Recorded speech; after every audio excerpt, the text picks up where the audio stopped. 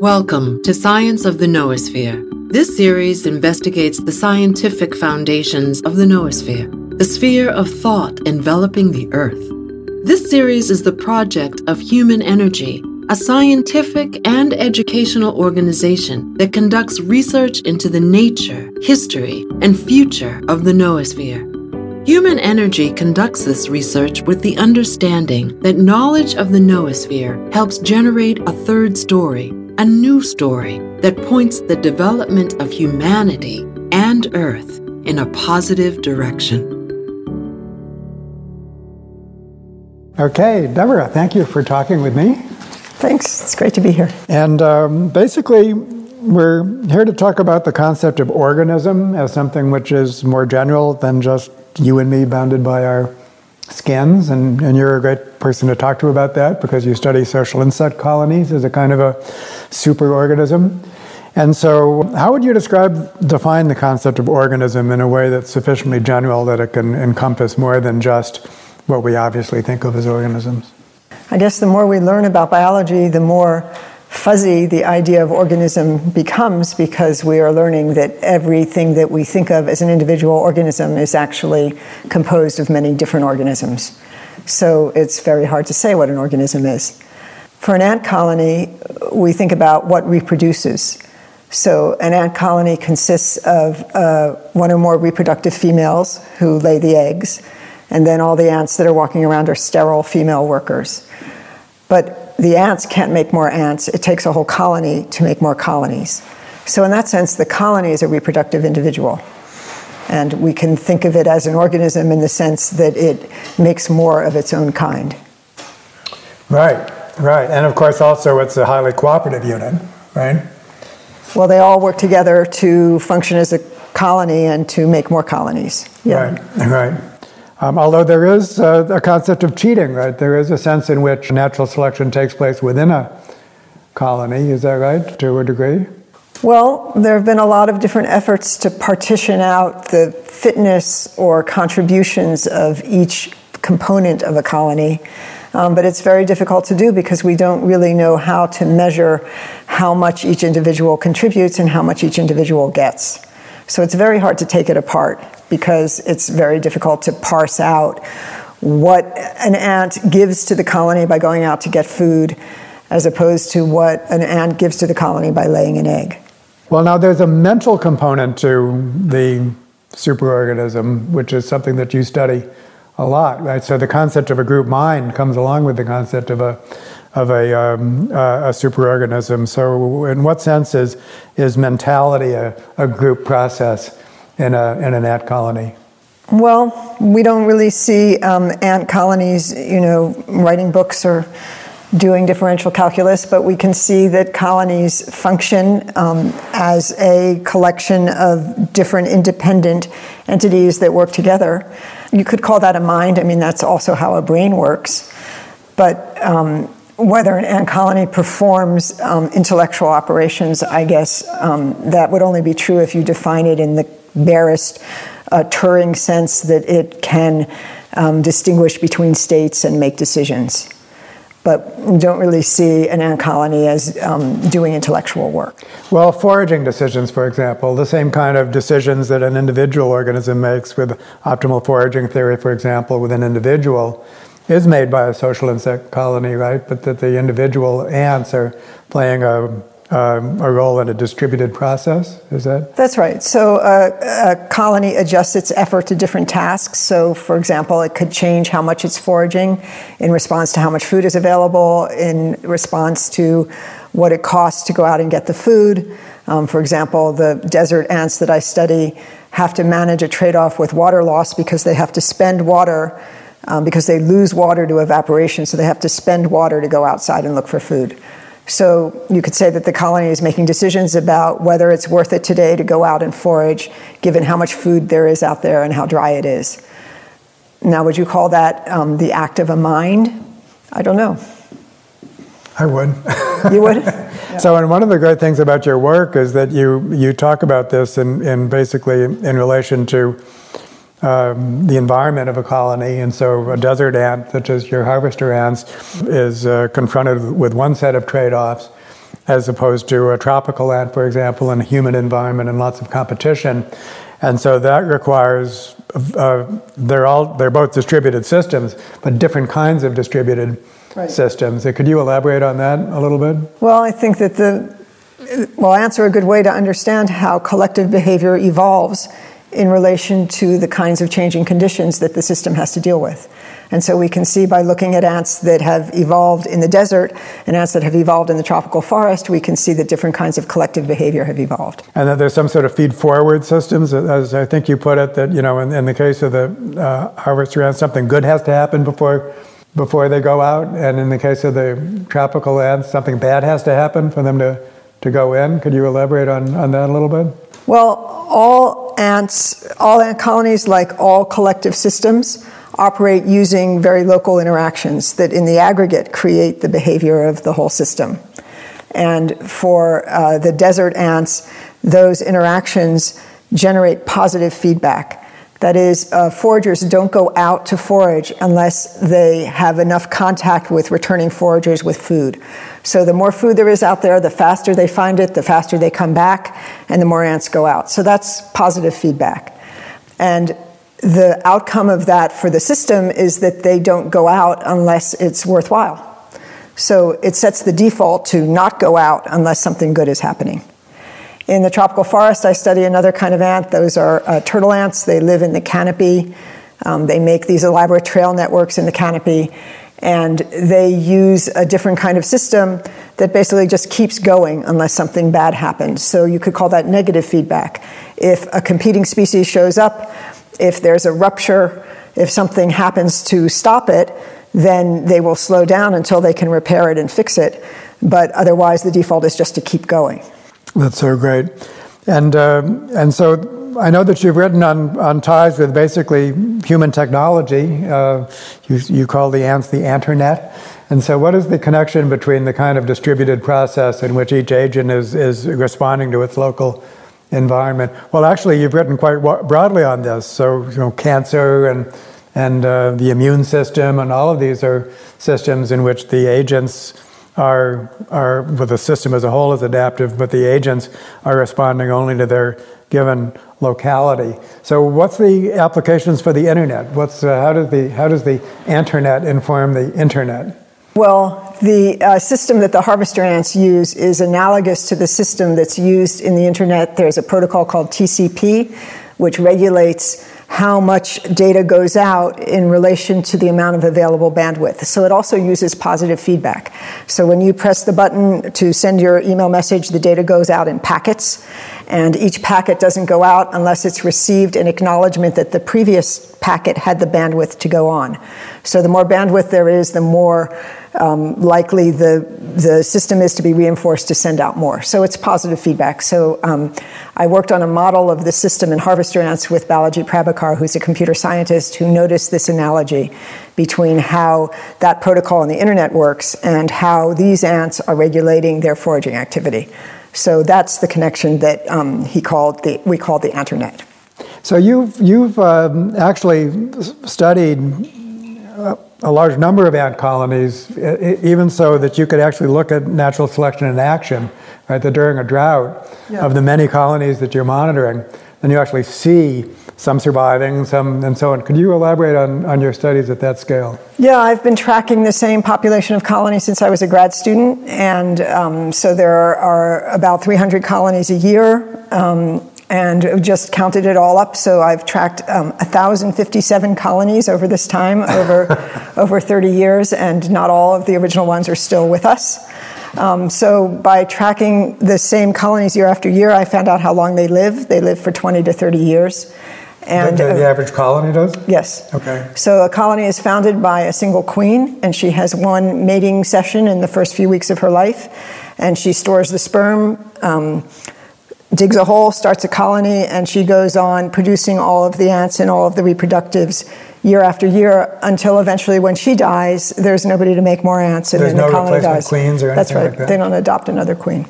Wow. So during the time that we've been studying this population, things have changed. So from 1988 to from 1988 to about the year 2000 was a very wet period, and from 2003 on there's been a drought.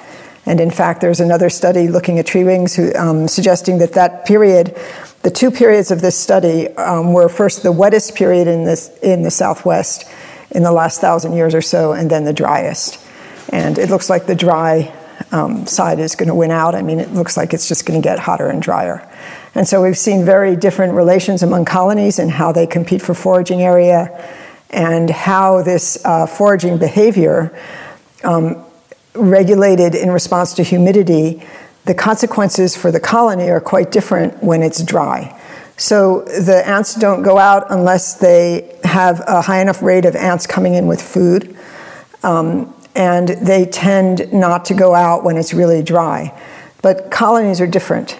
So some colonies are more likely to reduce foraging when it's dry.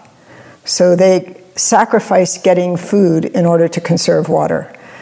And what we found is that in the midst of the drought, those colonies are the ones that are more likely to have offspring colonies. So apparently they can store food enough to survive, but losing water is worse. And they do better if they actually give up getting food in order to save water. And so we will continue to see if that strategy, that particular way of regulating foraging, is more effective as the drought continues. Wow, and so is there a sense in which, is there some plasticity in a single colony in terms of capable of changing their strategies, what you would call some colony level of learning? I don't see any evidence that ants learn. There's plasticity in the sense that the process itself is stochastic. So no ant is deciding, okay, this is a day when we're going to save water.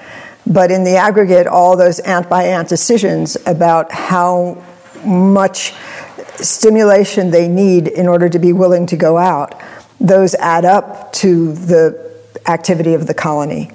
And we've been looking actually at differences among individual ants. So we marked ants with colored paint so we could tell one ant from another. And we looked to see whether within a colony there were some ants who were just more reluctant to go out when it was dry. And if that were true, then you could see how the differences among colonies would be a result of the distribution of certain types of ants. So one colony that had more wimpy ants who just refused to go out when it's dry would end up foraging less, whereas a colony that had fewer of those would end up foraging more. But in fact, we didn't find that. We didn't find differences among ants within a colony. So everybody in one colony is equally likely to reduce foraging at a certain humidity level, whereas everybody in another colony seems to be different. So the differences among colonies aren't due to the components, to the distribution of certain types.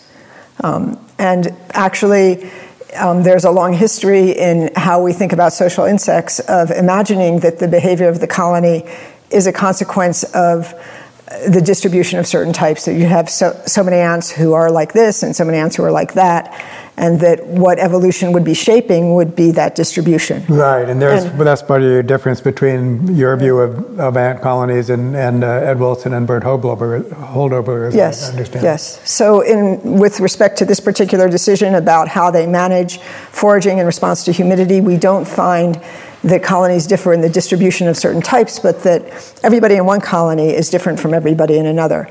And we're learning that it has something to do with the neurophysiology of dopamine. So we have found that when we give ants dopamine, they're more likely to forage, but the ones in the colonies that reduce foraging more respond more to dopamine. So it seems as though, and there's another component that we find that colonies differ in just how much they lose water. So maybe differences in the particular configuration of their exoskeleton, or something about their anatomy, or something makes some colonies a little bit more likely to lose water. So those are the ones that reduce foraging when it's dry. So they feel a little thirstier or something when they come back from a foraging trip and it's been really hot outside. They're just a little bit more reluctant to go out.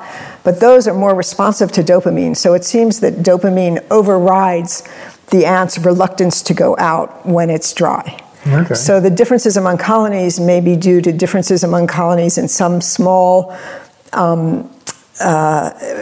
modulation of the dopamine system that lead to these differences in how individuals make decisions. That leads to my next question, which is a little bit hard to articulate, but so often, especially inclusive fitness theory, explains variation among colonies as due to genetic relatedness. Yes. But when you think of a colony as a complex system, as you do, then it's quite possible that a very small change in a complex system can create a large systemic level effect. It basically leads to a whole new view of variation.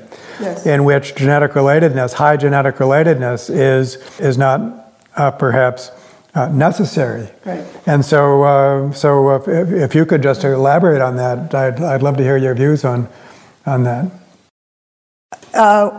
Nothing about what we understand about this system implicates any role for genetic relatedness in how it works. Okay, there's a bold statement. Yeah. I mean, it's not as though the ants are calculating how much they ought to forage given how much food one of their true sisters is going to get rather than one of their half-sisters. So I think that idea, well, as you know, it all began with Hamilton's beautiful insight about the consequences of relatedness for how a worker would be more related to her sisters than she would be to her own daughters. Right. But in that very beautiful story, the queen made it only once, and we find that, in fact, in particular in this system, we know that the queen has to mate many times because there are two different lineages that have to mix. So there don't seem to be many ant colonies out there that follow Hamilton's idea. And also there's some colonies with multiple queens, right? Yes, there's some colonies with multiple queens, and it seems to be quite common that ant queens mate many times. So the workers are not more related to their sisters than they would be to their own offspring. Right. So that was the origin of this notion that tuning genetic relatedness would somehow tune the relations among ants and drive how the colony works. Right. And I think it's a great idea. It just doesn't seem to apply to ants. Right. Yeah. Right. Well, one of Teilhard's concepts was that a superorganism might consist of a brain of brains, that the lower level unit in some respects has this neuron-like status, but in other respects might be quite a sophisticated decision-making unit in its own right. And I know from honeybees that that's certainly the case, that the scout bees, for example, when they're evaluating a cavity based on Tom Seeley's work, they're making, as individuals, quite nuanced decisions about the quality, multidimensional decisions about the quality of the cavity, and then they go back and then they vote in a social process. Is it also the case that an individual ant is, in some ways, just has a neuron-like status, but in other ways it could be a brain in its own right? Well, ants do have brains in their own right. I mean, function as some kind of,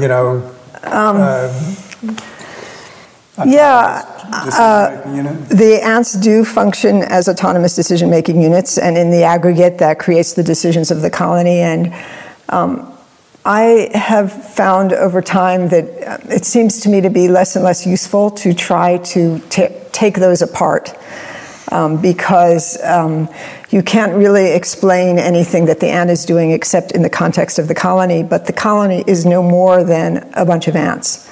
And so I think that we can go around in circles trying to parse out which part is the individual and which part is the colony, when those abstractions don't really apply to what's happening, because what's happening is ants are doing things and they interact with each other, and we call the whole thing a colony.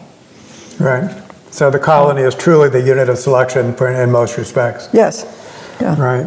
The final question, Deborah, is I'm sure you're asked all the time, what's the relevance of this great ant work for human complex systems, and how do you answer that question? You already have to a degree, but so what's the the relevance of this, of studying this kind of superorganism, the ant superorganism, for human social cooperation and so on. Well, I'll go back to where we started, that because of the incredible diversity of ants and what we can learn from them about how collective behavior evolves in very different conditions, maybe we can see general patterns that we could see also in human systems and in other systems like cellular systems, smaller and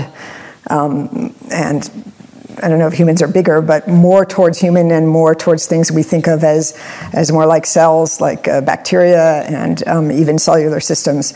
So I don't think that people behave like ants, or that people ought to try to emulate the ants or anything like that, but I think that maybe we can learn from looking at the diversity of collective behavior about different possibilities for how collectives can operate and respond to changing conditions. Awesome. Thank you for listening to this episode of Science of the Noosphere. We greatly appreciate your interest and support. To learn more, visit us at humanenergy.io.